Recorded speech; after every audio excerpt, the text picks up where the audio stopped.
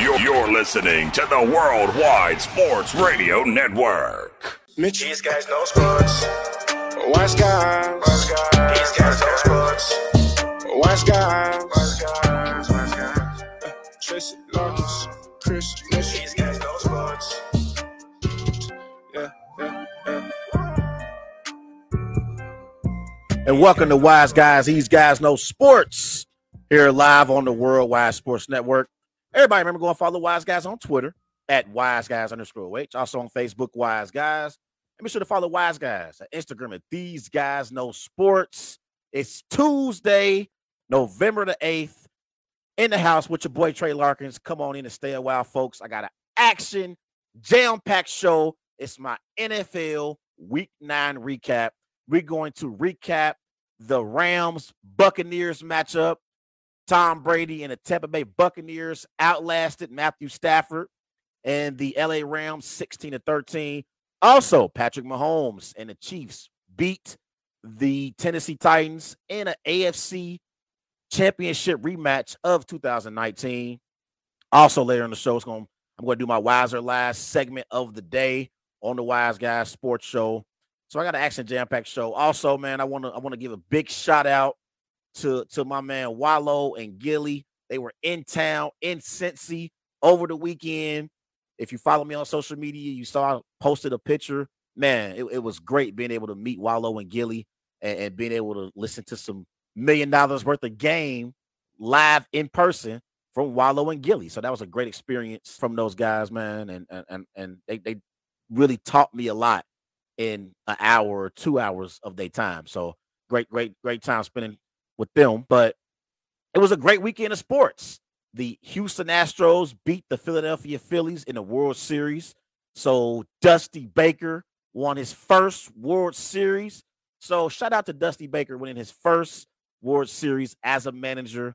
What a major accomplishment for Dusty Baker and the Houston Astros. Hey, the Phillies, they have a lot of talent. Bryce Harper is a talented young baseball player. So the Phillies will be back, but it was the Astros time and they came through. But again, it's going to be a great show. My Week 9 Wise Picks record this week was 9-3. So not really impressive compared to what it's been in previous weeks. But, you know, I always, for the most part, have a high percentage in my games that I pick. So, you know, definitely happy about the 9-3 record, but it can be better. 12 games. I expect to go 11-1. I expect to go 11-1 in my Wise Picks. I mostly always get them wrong. But one of the games that I got wrong is in the NFC North as we begin with the Detroit Lions beating the Green Bay Packers 15-9 in this game. Aaron Rodgers, he went 23 of 43. He threw for 291 passing yards, 1 touchdown, 3 interceptions for the Detroit Lions. Jared Goff, he went 14 of 27, 137 passing yards, 2 touchdowns, 1 interception. Couple key notes. The Packers, they dropped their 5th straight game for the first time since 2008. This is Aaron Rodgers' 13th straight game with less than 300 passing yards. That's the longest streak of his career. And this is Aaron Rodgers' first game of career with multiple interceptions in the red zone. It's his 5th career game with 3 interceptions and first since 2017. And he got 7 interceptions on the season. That is the most in a single season since 2016. So a couple notes about Aaron Rodgers. So as we begin the show tonight and I discuss the Detroit Lions win over the Green Bay Packers, I want to be very, very clear about where I stand with the Packers. I am disgusted with Aaron Rodgers in the Green Bay Packers. I want to start off with Aaron Rodgers because my man Lil Wayne, he tweeted after the game because he was disgusted just as much as I was.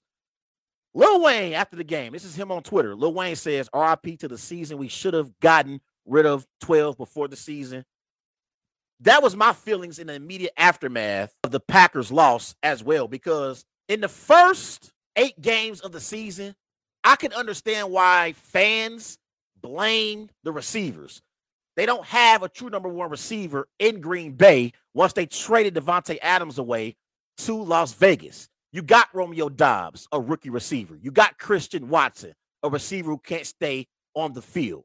You got Randall Cobb, a receiver who is past his prime, and Father Time has caught up with Randall Cobb. You got Allen Lazard, but Allen Lazard is not a true number one receiver. If Allen Lazard was on the Cincinnati Bengals, he would probably be the fourth receiver on the depth chart. If he was on the Tampa Bay Buccaneers, he would probably be the fourth receiver on the depth chart.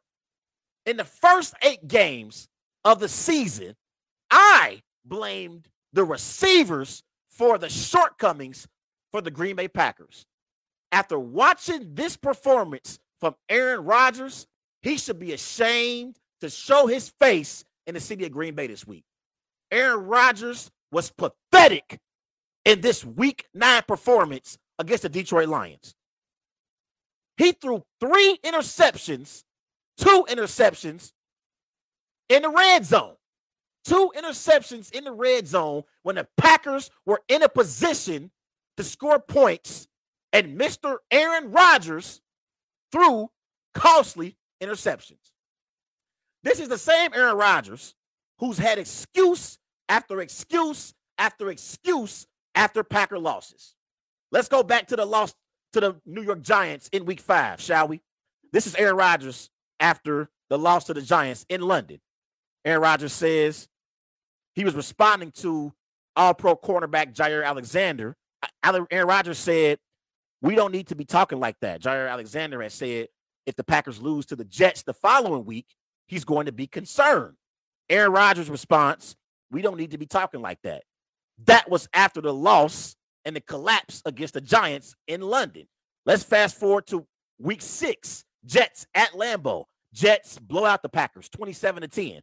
This is Aaron Rodgers after that loss. Aaron Rodgers says Packers need to simplify some things on offense. Simplify. That was Aaron Rodgers' comments in the immediate aftermath of the Packers beatdown that took place at Lambeau Field, courtesy of the New York Jets.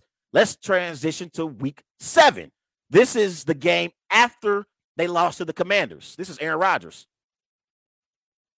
Packers make 2 mistakes. Those guys shouldn't be playing. We got to cut reps. That was Aaron Rodgers on the Pat McAfee show after the Commanders loss.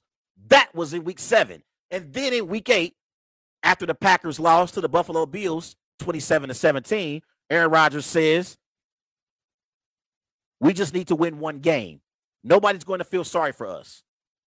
That was Aaron Rodgers after that game. And now after this game, 5th straight loss for the Packers.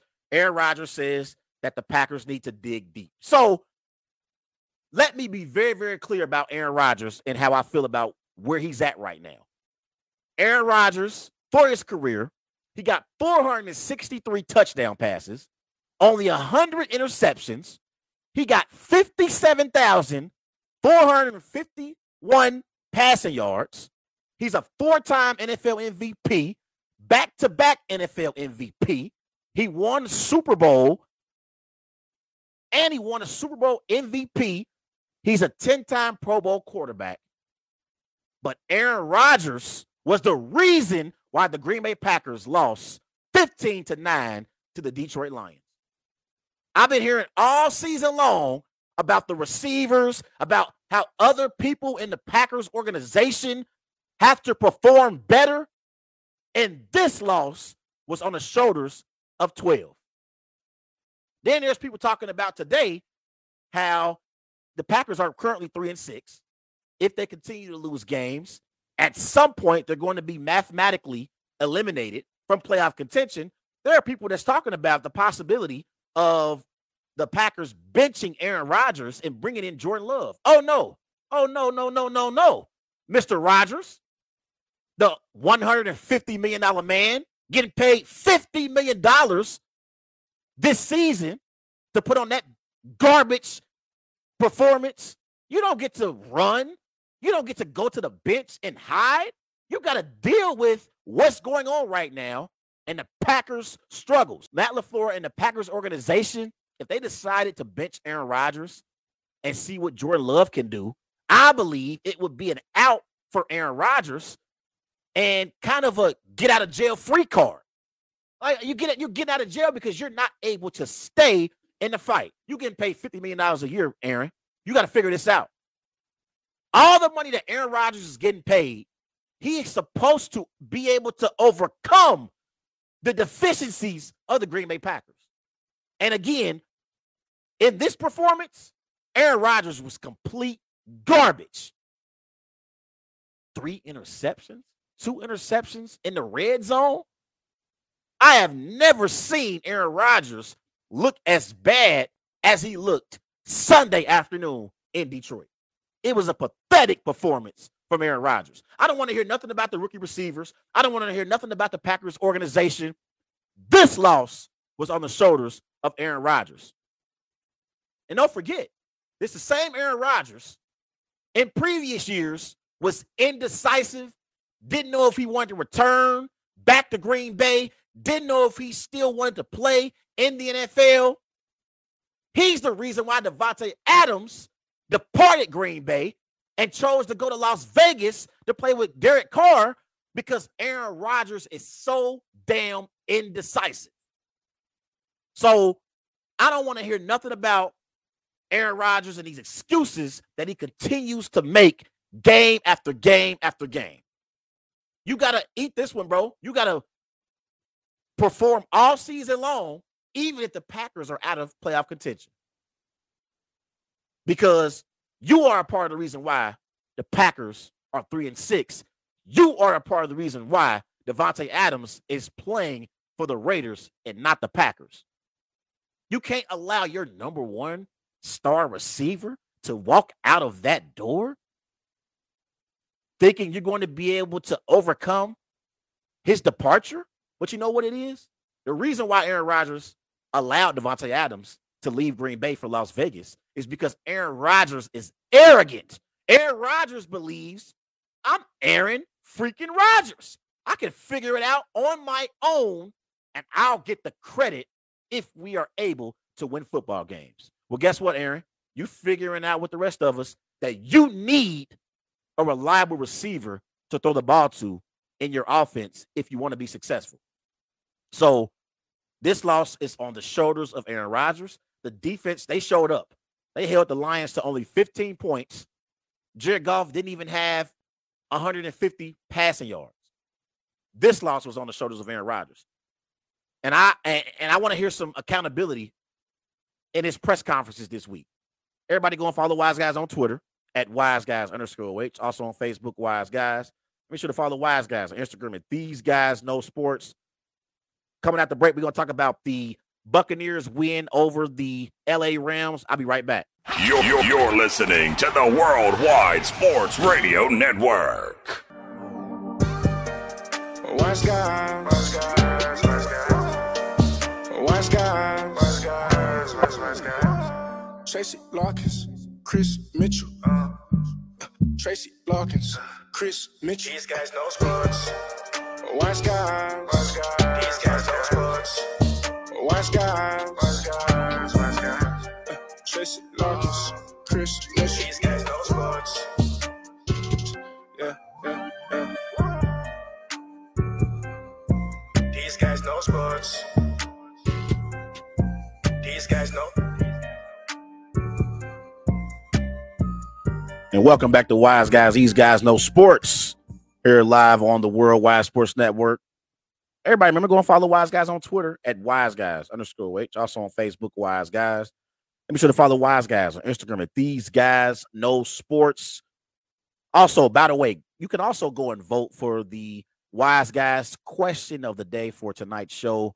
The question of the day for the show tonight is, do you have any issues with the Indianapolis Colts hiring Jeff Saturday? That is the Wise Guys poll question for the night.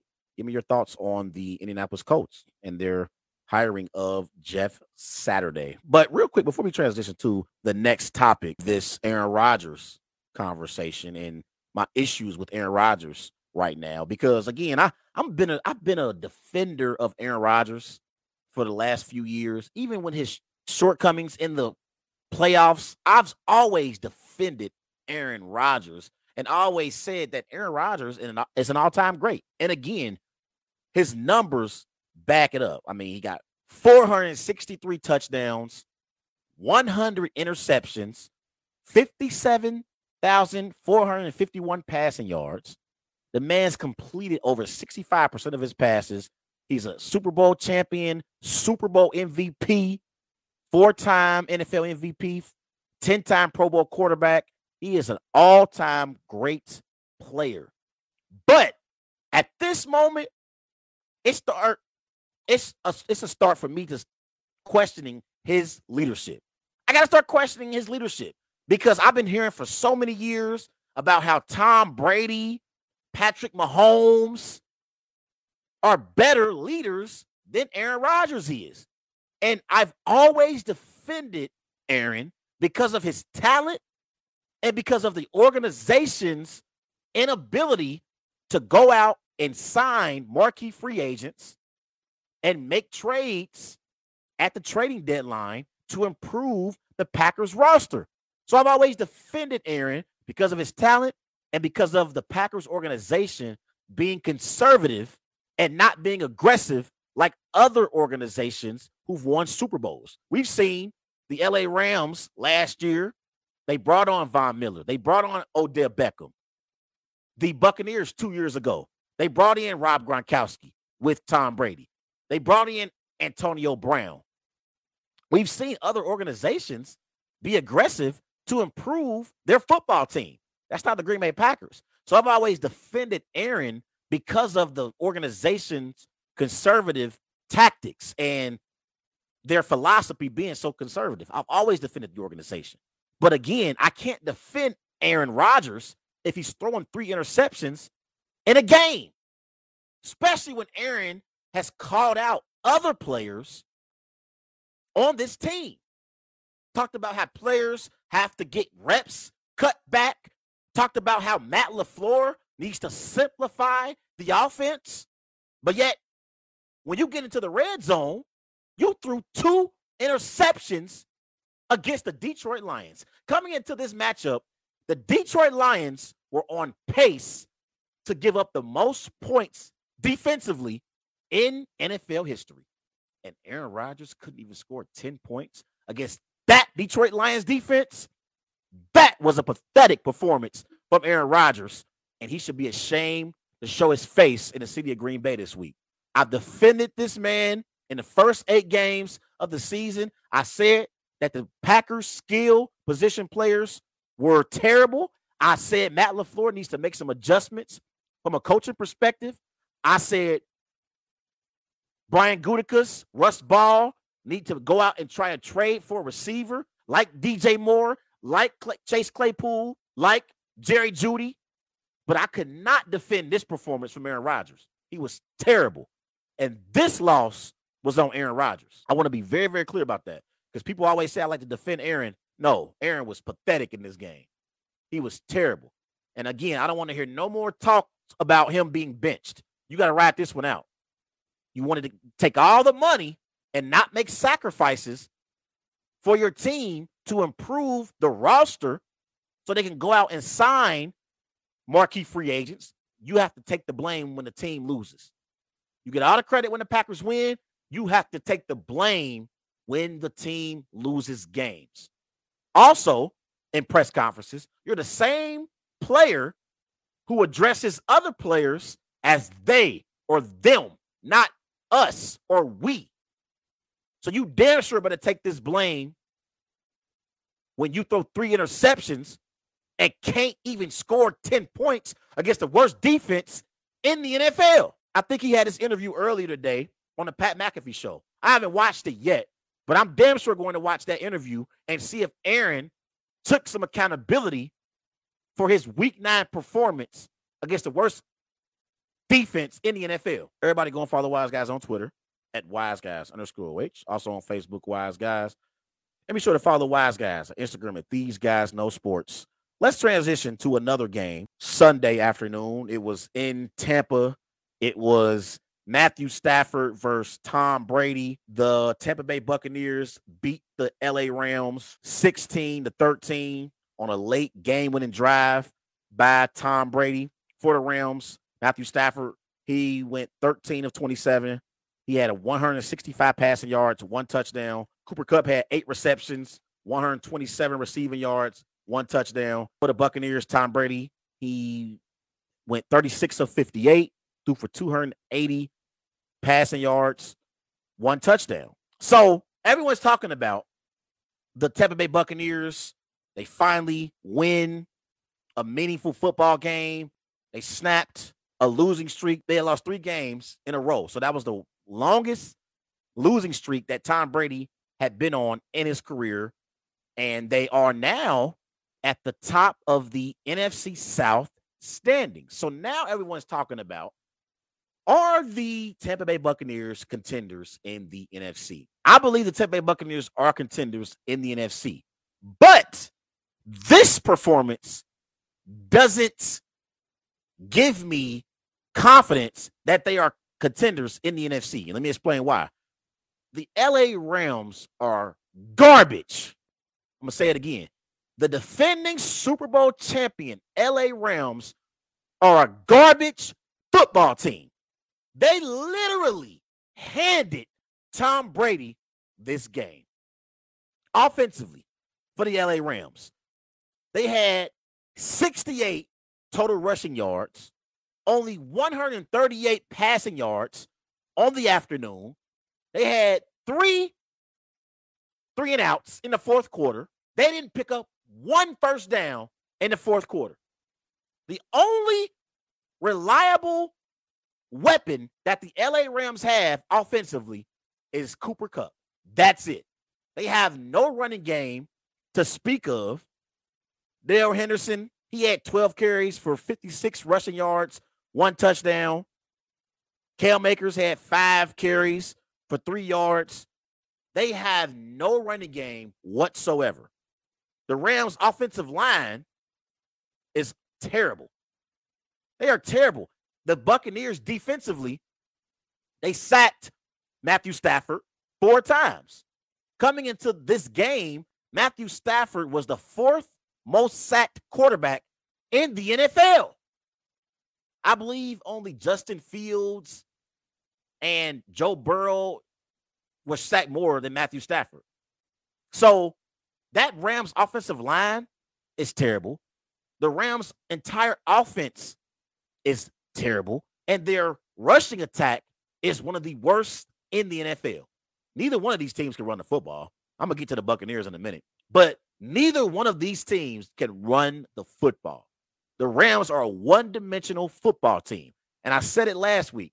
I don't believe Matthew Stafford is good enough to be the type of quarterback who you can rely on to throw over 50 times and expect to win a game. We saw Patrick Mahomes throw for 68 pass attempts in their win against the Titans.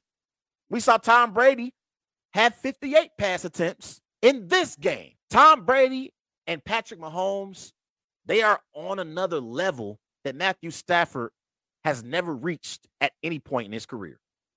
I know he won a Super Bowl last year. I know he had a great game-winning drive last year in the Super Bowl. And Matthew Stafford is a good quarterback in the NFL. He's not great, but he's good.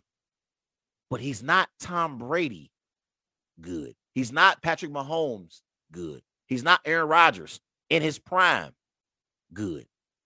He's not Drew Brees in his prime. That's not who Matthew Stafford is. So you need a reliable rushing attack if you want to be successful in this Rams offense. Now let's talk about the Buccaneers. I wasn't impressed with the Buccaneers' performance in this game. The last drive, I thought the Rams literally gave the Buccaneers too much space, and their receivers were able to be on the line of scrimmage and basically run 10 yards down the field and turn around, and Tom Brady delivered them the football. On that last possession, the Rams defenders were like 5-8 yards off of the Buccaneers receivers. I don't understand why the Rams defensively play a prevent defense. You have to still attack Tom Brady and put pressure on that struggling Buccaneers offensive line. I expected Aaron Donald to make a play on the last drive of the game for the LA Rams. It didn't happen. In fact, Vita Vea, he outplayed Aaron Donald. So I thought the Rams defense gave the Buccaneers this football game, and they helped Tom Brady on his game-winning drive. There was very little resistance from the LA Rams defensive backs. And so in the immediate aftermath of the game, Jalen Ramsey, he criticized the Rams offense. I understand his frustration because going into the fourth quarter, the Rams defense had held Tom Brady in the Buccaneers offense to only 6 points. But guess what, Jalen Ramsey? Your offense gave your defense a chance to win the game when you were up 13-9. So I understand his frustrations with the offense and their inability to put points on the scoreboard. But defensively, you were in a position to win the game, Jalen. You would have more credibility had your defense came up with a stop against Tom Brady. You could have spoke out against that Rams pathetic offense. So, again, Tom Brady had a terrific game-winning drive, but take it with a grain of salt because that LA Rams defense literally assisted Tom Brady on that game-winning drive. I give Tom Brady credit because the Buccaneers have been struggling, and they've been on a 3-game losing streak. And for whatever reason, Mike Evans, he doesn't know how to catch the ball anymore. I don't know what the hell is going on with him. Chris Godwin, he can't create separation like he once could. Julio Jones is out of his prime. His best days are behind him. So I give Tom Brady credit for willing his football team to victory and improving to 4-5 on the season. And now they are at the top of the NFC South standings. And when we talk about whether or not the Buccaneers are contenders in the NFC, some of these quarterbacks that Tom Brady would have to face in the playoffs, if the Buccaneers make it, are not very good. And they're not proven, especially in Jalen Hurts' case. Jalen Hurts is good, but Jalen Hurts isn't proven in the playoffs. Jimmy Garoppolo, he's not very good, but he has playoff experience. Kirk Cousins, he folds in primetime games. These are some of the teams that the Buccaneers would face if they made the postseason. The Dallas Cowboys, Dak Prescott, he has one playoff win on his resume. So if the Buccaneers make the playoffs, I definitely believe they are Super Bowl contenders, considering the competition at quarterback they're going to be going up against. Everybody go and follow Wise Guys on Twitter at WiseGuys_H. Also on Facebook, Wise Guys. Be sure to follow Wise Guys on Instagram at These Guys Know Sports. Coming out the break, I'm going to talk about the Titans loss to the Chiefs. I'll be right back. You're listening to the Worldwide Sports Radio Network.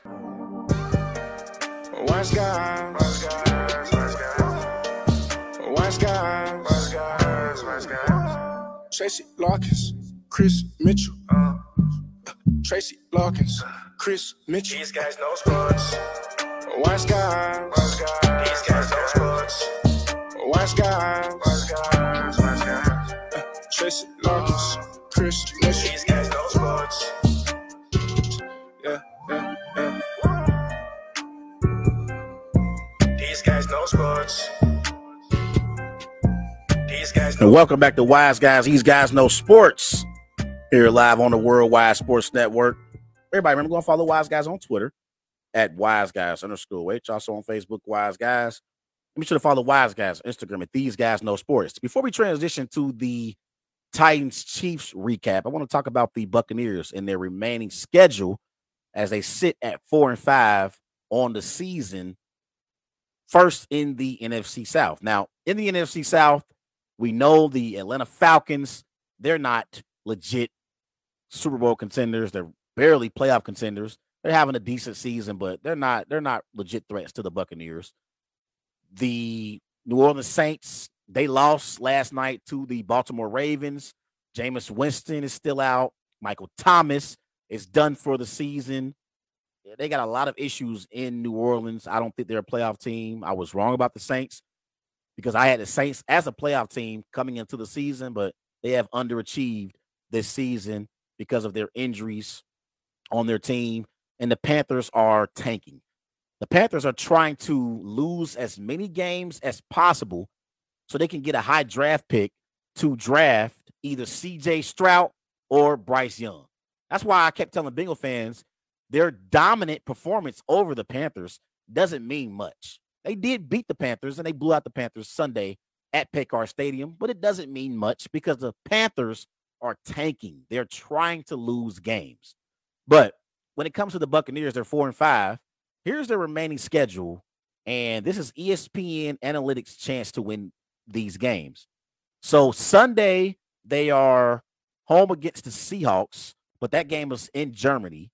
That they have an 83% chance of winning that game, according to ESPN's analytics. Then they have a bye week in week 11. And in week 12, they are at Cleveland, 46% chance to win. Then December 5th, they are home against the Saints, 59% chance to win. Then they go to San Francisco, 34% chance to win that game. Home against the Bengals, December 18th, 48% chance to win that game. They are at Arizona on Christmas. They have a 50% chance to win that game. That's surprisingly low, considering the Cardinals' struggles. And then they are on the 1st, January 1st, New Year's. They are home against the Panthers, 77% chance to win that game. And then their season finale, week 17, is at Atlanta. They have a 52% chance to win that game. So I believe at 4-5 right now, 9 games into the season, I think the Buccaneers could possibly finish 10-7, maybe 9-8. And I think that could get you into the playoffs, especially in the NFC South. So I definitely believe they're contenders, considering the quarterbacks that the Buccaneers are going to face. I love their defense. They got Vita Vea up front. They got Hicks up front as well. At linebacker, you got Devin White. You got Levante David. In your secondary, you got Dean. You got Winfield. You got Mike Edwards. So the Buccaneers, I believe they still have a talented football team. If they can get their offense going, they can definitely be a playoff team in the NFC. But their biggest issue is running the football. I mean, you look at them in their rush yards per game, they average 60.7 rushing yards per game. That's one of the worst rushing statistics in the last 5 years. Look at these statistics in rushing yards per game. 2018, the Arizona Cardinals, they had 83.9 rushing yards per game. They finished 3-13. 2019, the Dolphins, they had 72.3 rushing yards per game. They finished 5-11. 2020, Pittsburgh Steelers, they had 84.4 rush yards per game. They finished 12-4. That team started off the season undefeated. And we remember what happened to them in the postseason. They got blown out by the Cleveland Browns. Last year, the Houston Texans, they had 83.6 rushing yards per game. They were 4-13. So usually teams that are bottom half in rushing yards on offense, they're usually bad football teams. But the Buccaneers right now, 4-5, they still got a puncher's chance to make some noise in the NFC. Let's transition to in 2019 AFC Championship rematch between the Tennessee Titans and the Kansas City Chiefs. The Chiefs beat the Titans 20-17 in overtime. For the Titans, Malik Willis, he went 5 of 16. He threw for 80 yards. Derrick Henry had a great performance. He had 17 carries, 117 rushing yards, 2 touchdowns. for the Chiefs, Patrick Mahomes had 446 passing yards, 43 of 68 passing. He had 1 passing touchdown, 1 rushing touchdown. And for the Chiefs, their best weapon, Travis Kelce, 10 receptions, 106 receiving yards. So my biggest takeaway from this game is Patrick Mahomes is the current NFL MVP. And I believe that Patrick Mahomes put on an MVP performance in this football game. In this game, the Chiefs had nothing but Patrick Mahomes to rely on. You look at the rushing yards in this game, the Chiefs had 77 rushing yards in this game. Patrick Mahomes had 63 of those 77 rushing yards. Not only that, he had 68 pass attempts. The entire offense was ran through Patrick Mahomes. And there was a question on First Take Monday, and they said, are the Kansas City Chiefs, are they putting too much on the shoulders of Patrick Mahomes? Absolutely not. Because Patrick Mahomes, he already won an NFL MVP. He's already won an NFL Super Bowl. He has a Super Bowl MVP on his resume. He has 2 Super Bowl appearances on his resume. This season, he's leading the MVP race. The man got 21 touchdowns, 6 interceptions, 2,605 passing yards. He's completing 66% of his passes. And in this game, the Tennessee Titans did everything they possibly could to take away Patrick Mahomes' ability to throw the football down the field, and he still had over 400 passing yards in this game. And in totality for the game, he had over 500 yards for the game. He had 509 combined yards, 446 passing yards, 63 rushing yards for the Kansas City Chiefs. If there was an argument or a debate about who's the best quarterback in the NFL, Patrick Mahomes has elevated himself to be in a class of his own. Please stop comparing Josh Allen, Joe Burrow, Justin Herbert, Lamar Jackson. Please stop comparing them to Patrick Mahomes. And I love those young quarterbacks. I love Herbert. I love Allen. I love Burrow. I love Lamar Jackson. But please stop comparing them to Patrick Mahomes. Patrick Mahomes is on another level. He's on another level, and I believe he's already a Hall of Fame quarterback. There's some quarterbacks that are Hall of Famers. I would take Patrick Mahomes over right now. Right now, today, there are certain quarterbacks I would take Patrick Mahomes over that's Hall of Fame quarterbacks. Brett Favre, I'm taking Patrick Mahomes over Brett Favre. Brett Favre threw 336 interceptions for his career. I know Brett Favre won 3 MVPs, I believe. He had 2 Super Bowl appearances, 1 Super Bowl on his resume. But Patrick Mahomes is better than Brett Favre. He's better. Drew Brees. I love Drew Brees. Drew Brees broke a lot of records in New Orleans, but Drew Brees never won an NFL MVP. Drew Brees is an all-time great, but he never won an NFL MVP. Patrick Mahomes is better than Drew Brees. He's definitely more talented than Drew Brees is. So, hasn't done enough yet. Hey, I'm talking about the trajectory. The trajectory that Patrick Mahomes is on. He is already better than certain quarterbacks who are in the Hall of Fame to me. The only quarterbacks I feel like you can say that are like definitive better than Patrick Mahomes right now, Tom Brady, Aaron Rodgers, Joe Montana, Peyton Manning. Those are the only quarterbacks I can say right now are better than Patrick Mahomes. That's how great Patrick Mahomes is. So, no, I don't believe the Chiefs are putting too much on his shoulders. I believe Patrick Mahomes is more than capable at being able to perform at a high level and deliver for the Kansas City Chiefs. 68 pass attempts. He was the entire offense. The entire offense. Now, you look at what the Tennessee Titans were able to do. They had 172 rushing yards in this game. Now, for the Titans, the biggest issue for them, they don't have a reliable weapon at receiver who they can depend on. You look at the receivers, they got Robert Woods, they got Nick Westbrook, they got Cody Hollister. The Tennessee Titans, when they traded away A.J. Brown to the Philadelphia Eagles, they traded their true number one receiver. I thought it was a mistake. I said they should have tried to figure out a way to keep A.J. Brown in Tennessee. Because if you got A.J. Brown who can win one-on-one matchups, you can't bring 9-10 players in the box because you have to keep someone on the perimeter to deal with A.J. Brown. Now, teams are able to load up against Derrick Henry. Now, Derrick Henry is still going to be effective. In this game, Derrick Henry had 17 carries, 115 rushing yards, 2 touchdowns. He averaged over 6.5 yards per carry.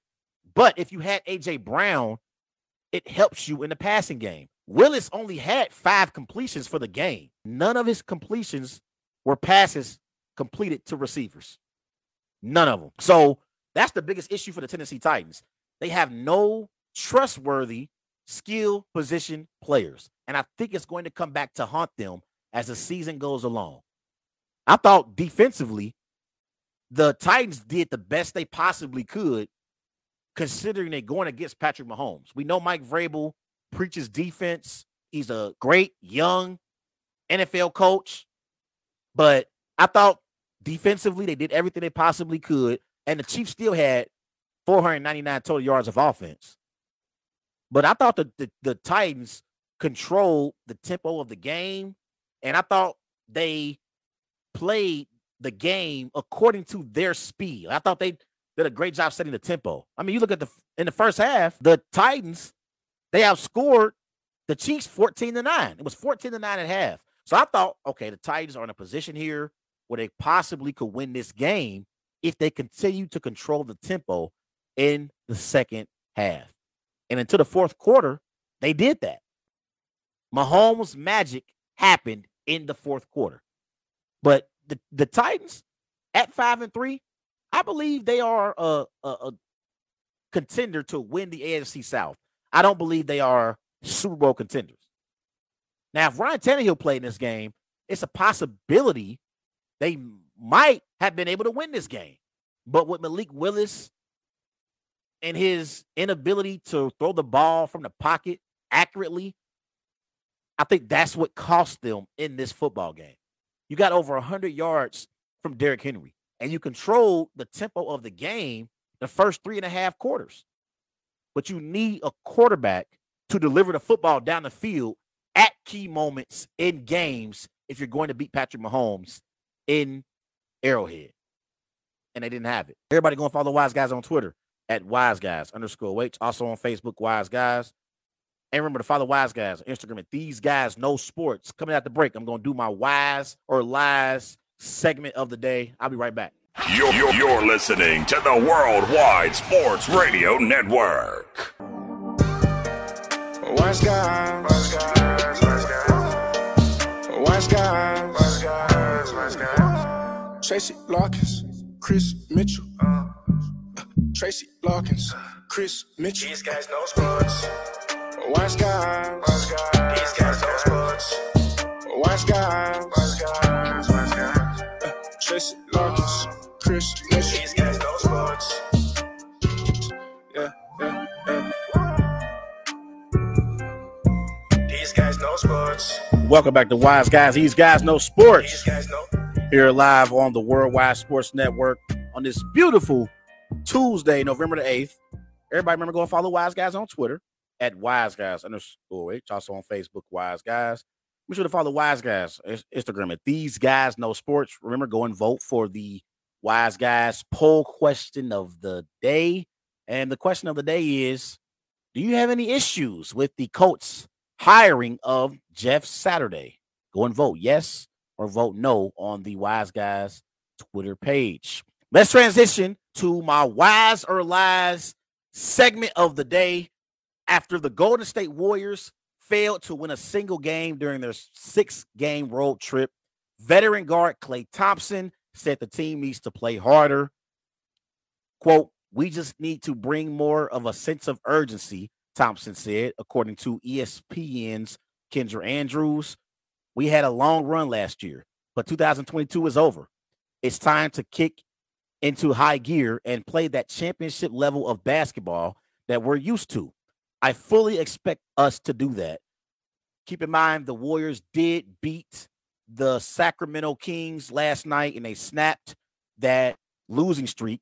So is it wise or lies to say the Warriors should be concerned with their rough start? That is a lie.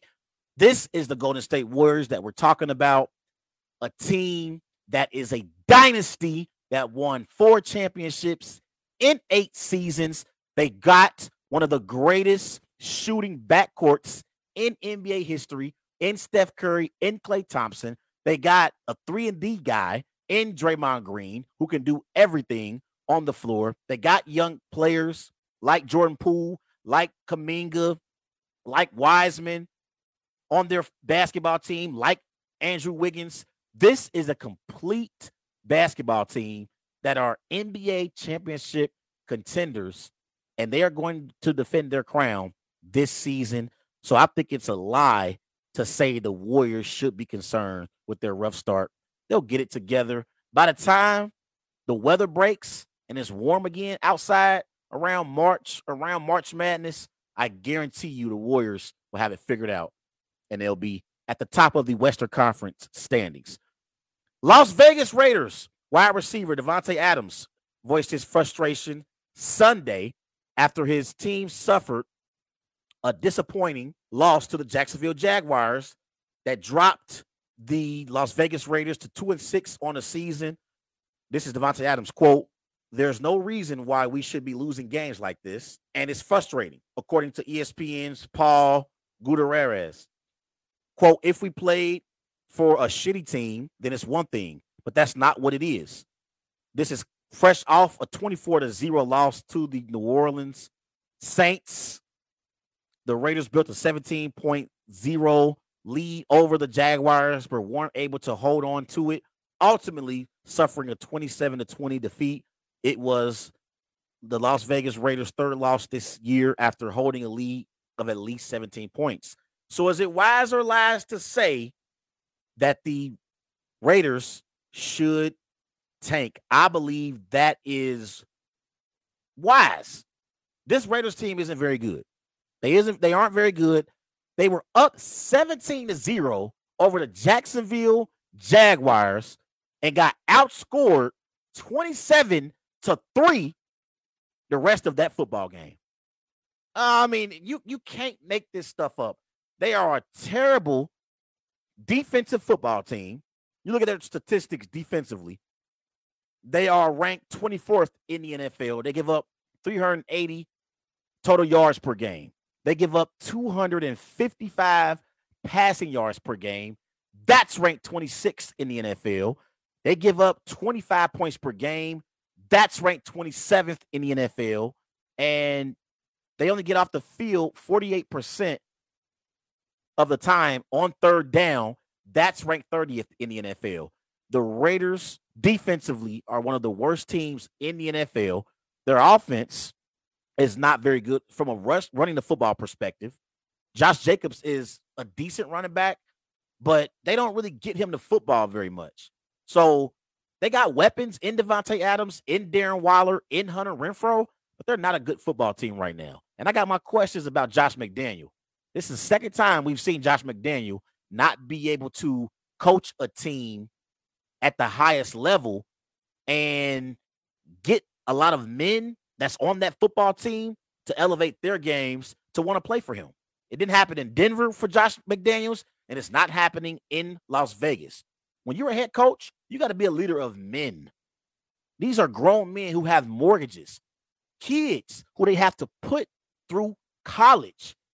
They got to make their money, and they want to get their bonuses, get their raises. But this Raiders team is not very good right now. They're not very good. Lamar Jackson passed for a touchdown and frustrated the New Orleans Saints last night with his mobility, rushing for 82 yards and exhibiting an array of jump cuts and spin moves while helping the Baltimore Ravens win their third straight game, remaining at the top of the AFC North standings. They are one game ahead of the Cincinnati Bengals. Kenyon Drake, he rushed for 93 yards and 2 touchdowns. Justin Houston had an interception to go with his third straight multiple sack game. And the Ravens beat the Saints 27-13 on Monday Night Football. So is it wise or lies to say the Ravens are Super Bowl contenders in the AFC? That is wise. The Ravens are Super Bowl contenders in the AFC, and I believe they should be in the conversation with the Chiefs and with the Bills. If the Bills get home field advantage in the AFC, I believe a team like the Baltimore Ravens can beat the Bills in Buffalo because of their rushing attack with Lamar Jackson, with Kenyon Drake, and they're going to get J.K. Dobbins back as well at some point. So I believe the Ravens are contenders not only in the AFC, but in the NFL overall. They have a tremendous rushing attack with Lamar Jackson, and the one thing that's going to be key for them is if Lamar Jackson can improve as a pocket passer. That's the only questions we have about Lamar Jackson. We know he's athletic. We know he won NFL MVP a few years ago. He won his first playoff game as well over the Tennessee Titans a few years ago. But can he be a consistent pocket passer? Because in the playoffs, you can't rely on Lamar Jackson to make plays with his legs. He's going to have to make plays with his arm. So that's my questions about the Ravens, but I do believe they are contenders in the AFC. Let's transition to some NBA, and let's talk about the LA Clippers. As the LA Clippers, they beat the Cleveland Cavaliers last night, 119-117. So they improved to 6-5 on the season. They are currently 7th in the Western Conference standings. Kawhi Leonard, he was out in this game again. Ty Lue says the team is being cautious with Kawhi Leonard. So when I look at the LA Clippers and whether or not they are championship contenders in the Western Conference, I don't know if the Clippers are contenders because of Kawhi Leonard's inability to stay on the floor. Durability has been a question for Kawhi Leonard. I know Kawhi Leonard is a 2-time NBA champion, 2-time NBA Finals MVP, 5-time NBA All-Star, 3-time All-NBA first-team player.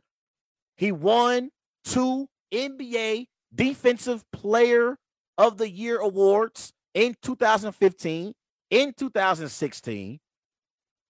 And for his career, he's averaged 19 points per game on 49% shooting from the floor. He is one of the best two-way players in NBA history. He has a great mid-range game, but he also can attack the rim with his athleticism. He can hit perimeter shots as well. We know how great Kawhi Leonard is as a player, but the biggest issue with Kawhi Leonard is staying on the floor. You look at his injury history since he left San Antonio in 2018, the year where the Toronto Raptors won their championship. He missed 22 of 82 games that season. 2019, he misses 15 of 72 games.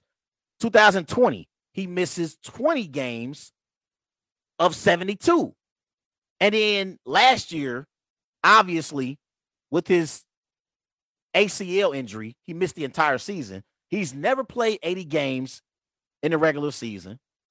And the closest he's came to playing a full season was his rookie season back in 2011 when he played 64 of 66 games.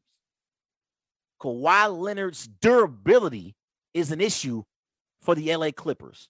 And I believe his injuries are the reason why the LA Clippers might not make the Western Conference Finals. Coming into the season, I had the LA Clippers in the Western Conference Finals against the Golden State Warriors. I believe the team that they have in place with Paul George, one of the best defensive players in the NBA, a great two-way player. You got Reggie Jackson, a closer. We seen in the Western Conference Finals 2 years ago, Reggie Jackson put on a great performance for the LA Clippers.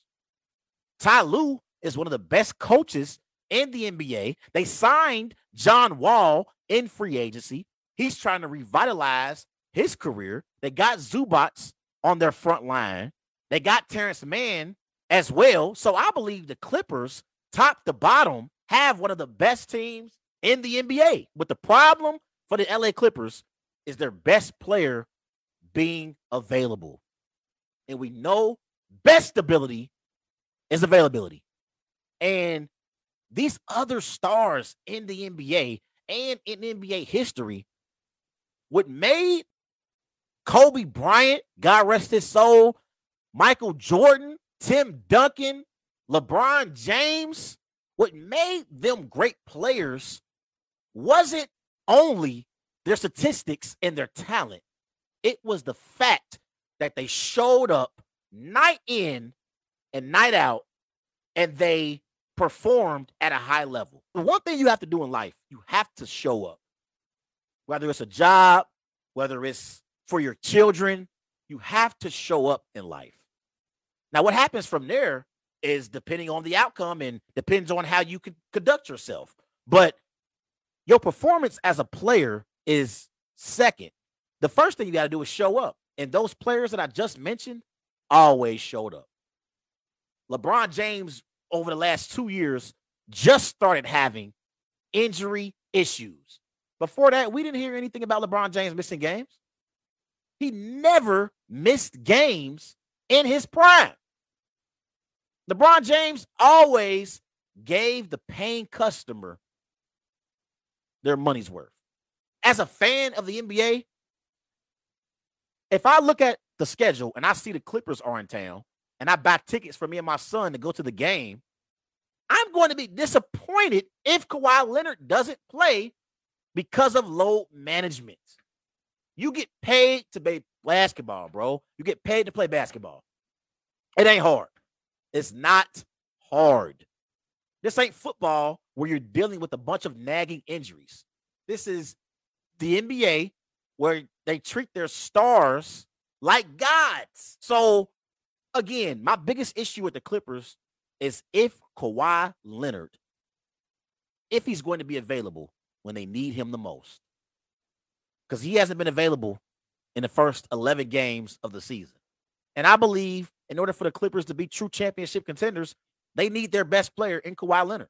Kevin Durant shows up every night. LeBron James shows up every night. Steph Curry shows up every night. It's time for Kawhi Leonard to show up for the LA Clippers and their owner, Steve Ballmer. He gave Kawhi Leonard a lot of money. He trusted Kawhi Leonard to lead this LA Clippers franchise. But if he's not on the floor, they're not contenders in the Western Conference, and they're going to struggle to make the postseason. Everybody go and follow Wise Guys on Twitter at WiseGuys_H. Also on Facebook, Wise Guys. You're listening to the Worldwide Sports Radio Network.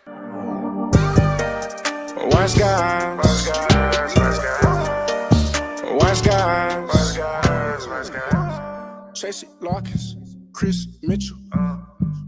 Tracy Larkins, Chris Mitchell. These guys know sports. Wise Guys. Wise Guys. These guys know sports. Wise Guys. Wise Guys. Wise Guys. Tracy Larkins. And welcome back to Wise Guys. These guys know sports. Here live on the Worldwide Sports Network. Everybody remember, go and follow Wise Guys on Twitter at WiseGuys_H. Also on Facebook, Wise Guys. Be sure to follow Wise Guys on Instagram at These Guys Know Sports. Let's transition to Indianapolis and talk about the Indianapolis Colts firing former head coach Frank Reich. Frank Reich, he went 40-33-1 since the 2018 season. He had playoff appearances in 2018 and 2020. He had one playoff win he had 7 different starting quarterbacks. He was 1-2 in the playoffs. So my immediate reaction to the Colts firing Frank Reich was Frank Reich, he didn't get it done. We got to call it what it is, because Jim Irsay, he's the owner for the Indianapolis Colts. He didn't fire general manager Chris Ballard. He kept him on board as the GM in Indianapolis.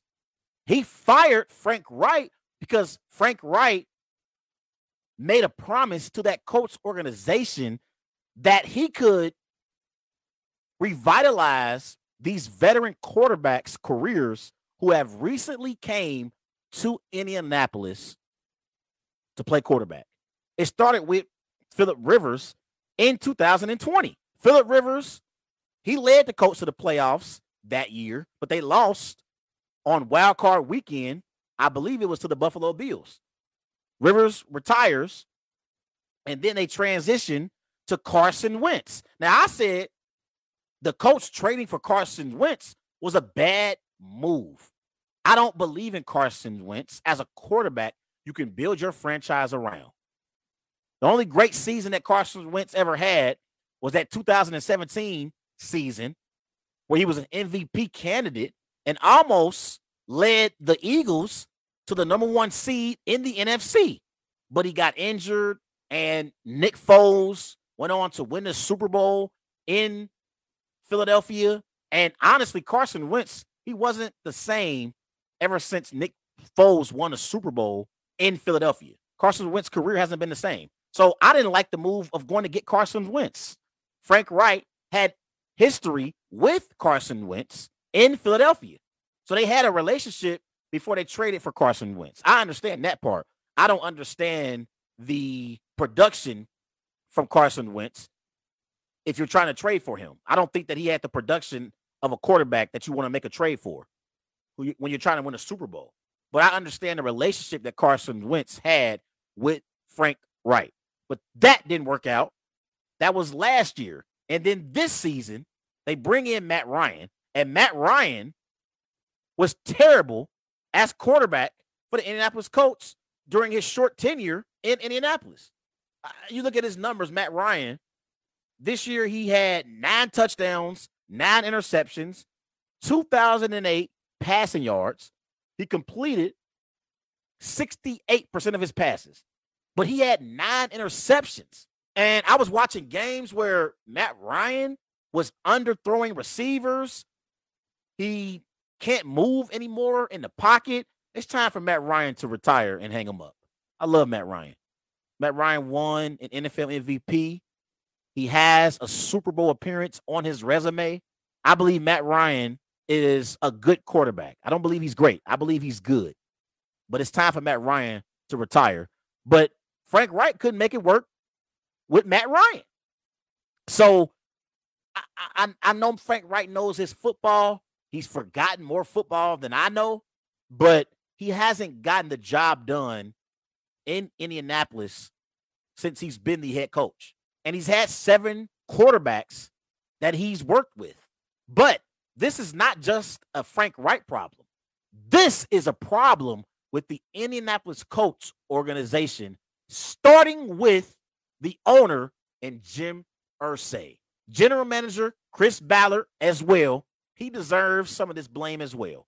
Stop going and getting these old, washed up veteran quarterbacks. It started with Phillip Rivers in 2020. Then you went to Carson Wentz, who is also washed up. Now this year, you trade for Matt Ryan. He was awful. That didn't work. Go and get a quarterback in the draft and develop that quarterback to be your franchise quarterback moving forward.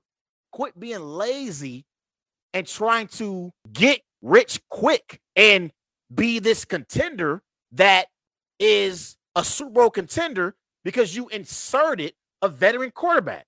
The Indianapolis Colts, you know who they remind me of? They remind me of that individual, male or female, who is in relationship after relationship after relationship. And at some point, if you're a friend, if you're a family member, you're like, hey, chill out for a minute. Work on you. Work on yourself. Start over. That's the Indianapolis Colts. They need to start from scratch and try and draft a quarterback in the upcoming NFL draft this year. They're going to be available. C.J. Stroud will be available. Bryce Young will be available. They're already terrible this year. You look at the Colts' record for the season, they're 3-5-1. So they're not a playoff team. You look at it's other teams in the AFC that I'm taking over the Colts to be a playoff team. They're not a contender at all. They got this kid now starting, Sam Ehlinger. He's not very good.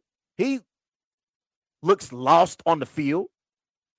He went 15 of 29, 103 passing yards, 1 interception, quarterback rating of 45.6 against Bill Belichick and the Patriots. I can't even blame Ehlinger. It's the position that he's been put in by the Colts organization. And the Colts had the nerve to say, Ehlinger's going to be our starting quarterback the remainder of the season. Why? Why? You might as well put Nick Foles in. At least Nick Foles is a quarterback that players in that organization can respect at the quarterback position. What are you getting out of Ehlinger? He's not very good.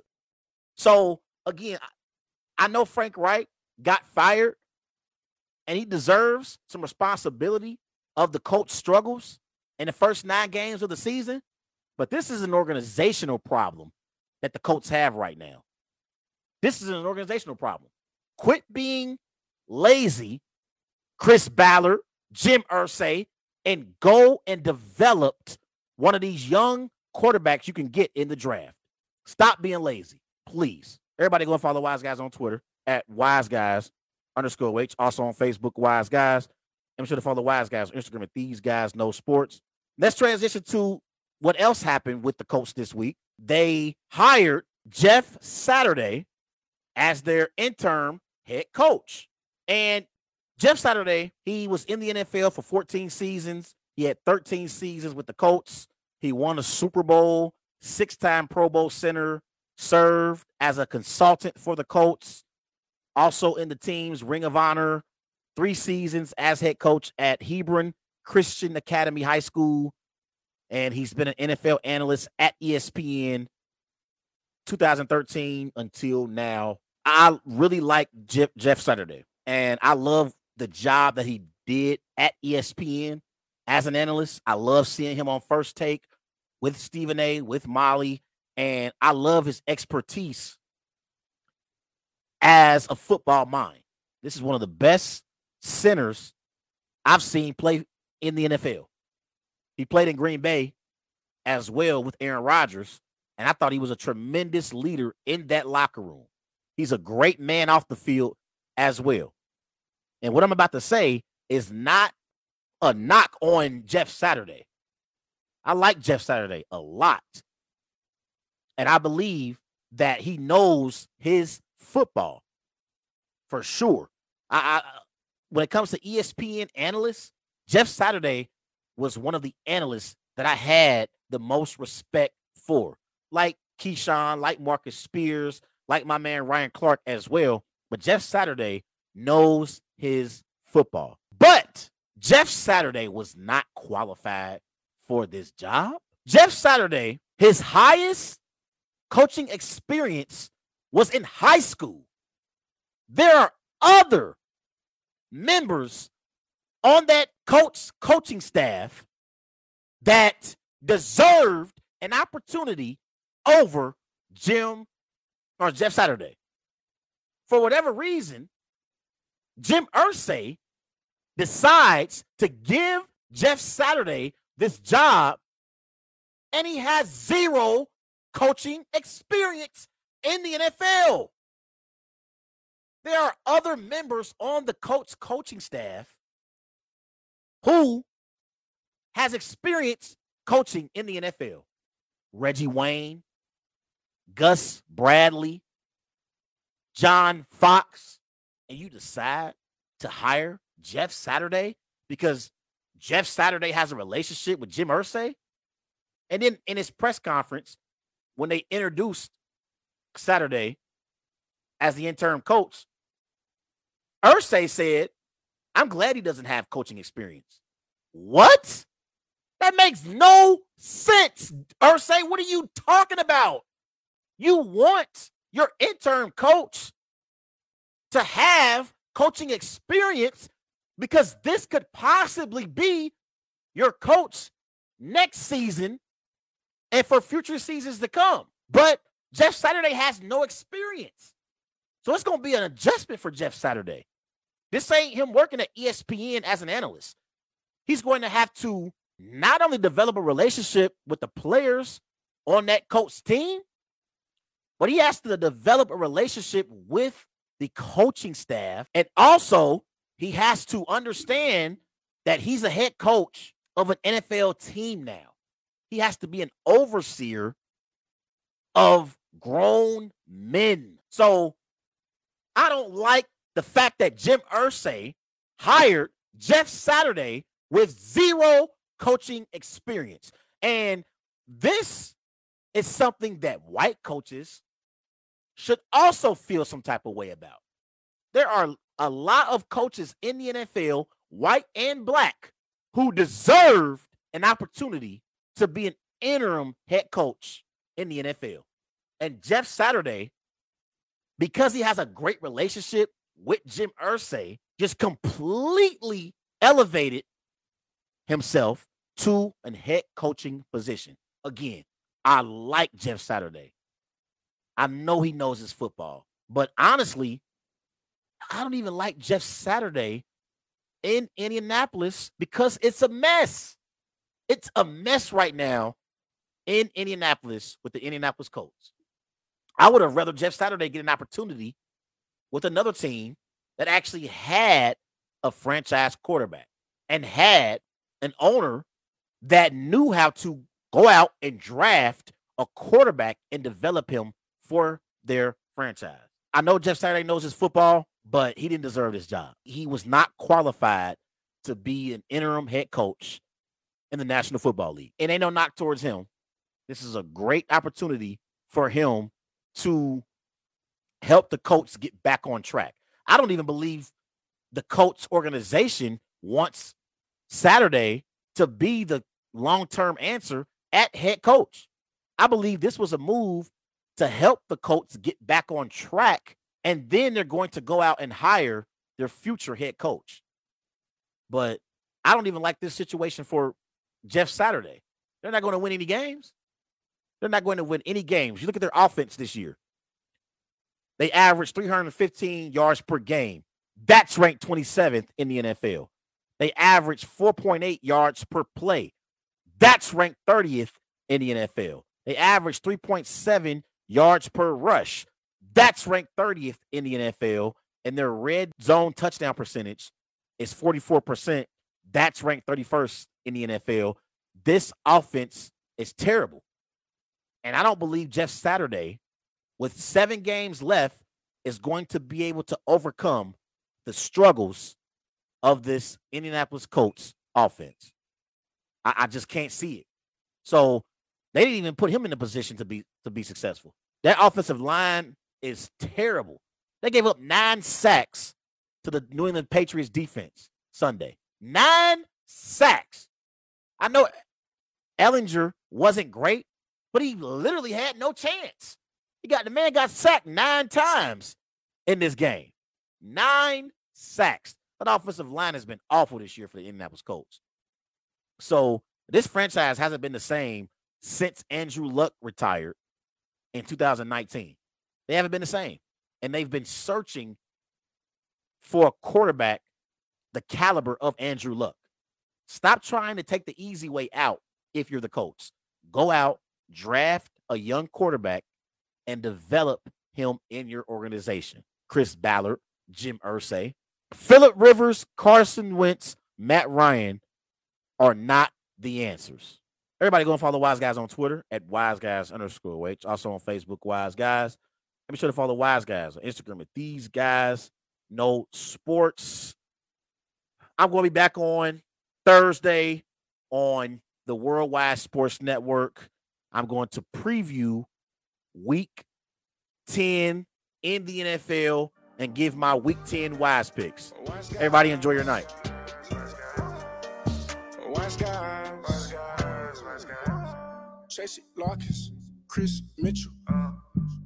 Tracy Larkins, Chris Mitchell. These guys know sports. Wise guys. These guys know sports. Wise guys. Tracy Larkins, Chris Mitchell. These guys know sports. Yeah. These guys know sports. You're listening to the Worldwide Sports Radio Network.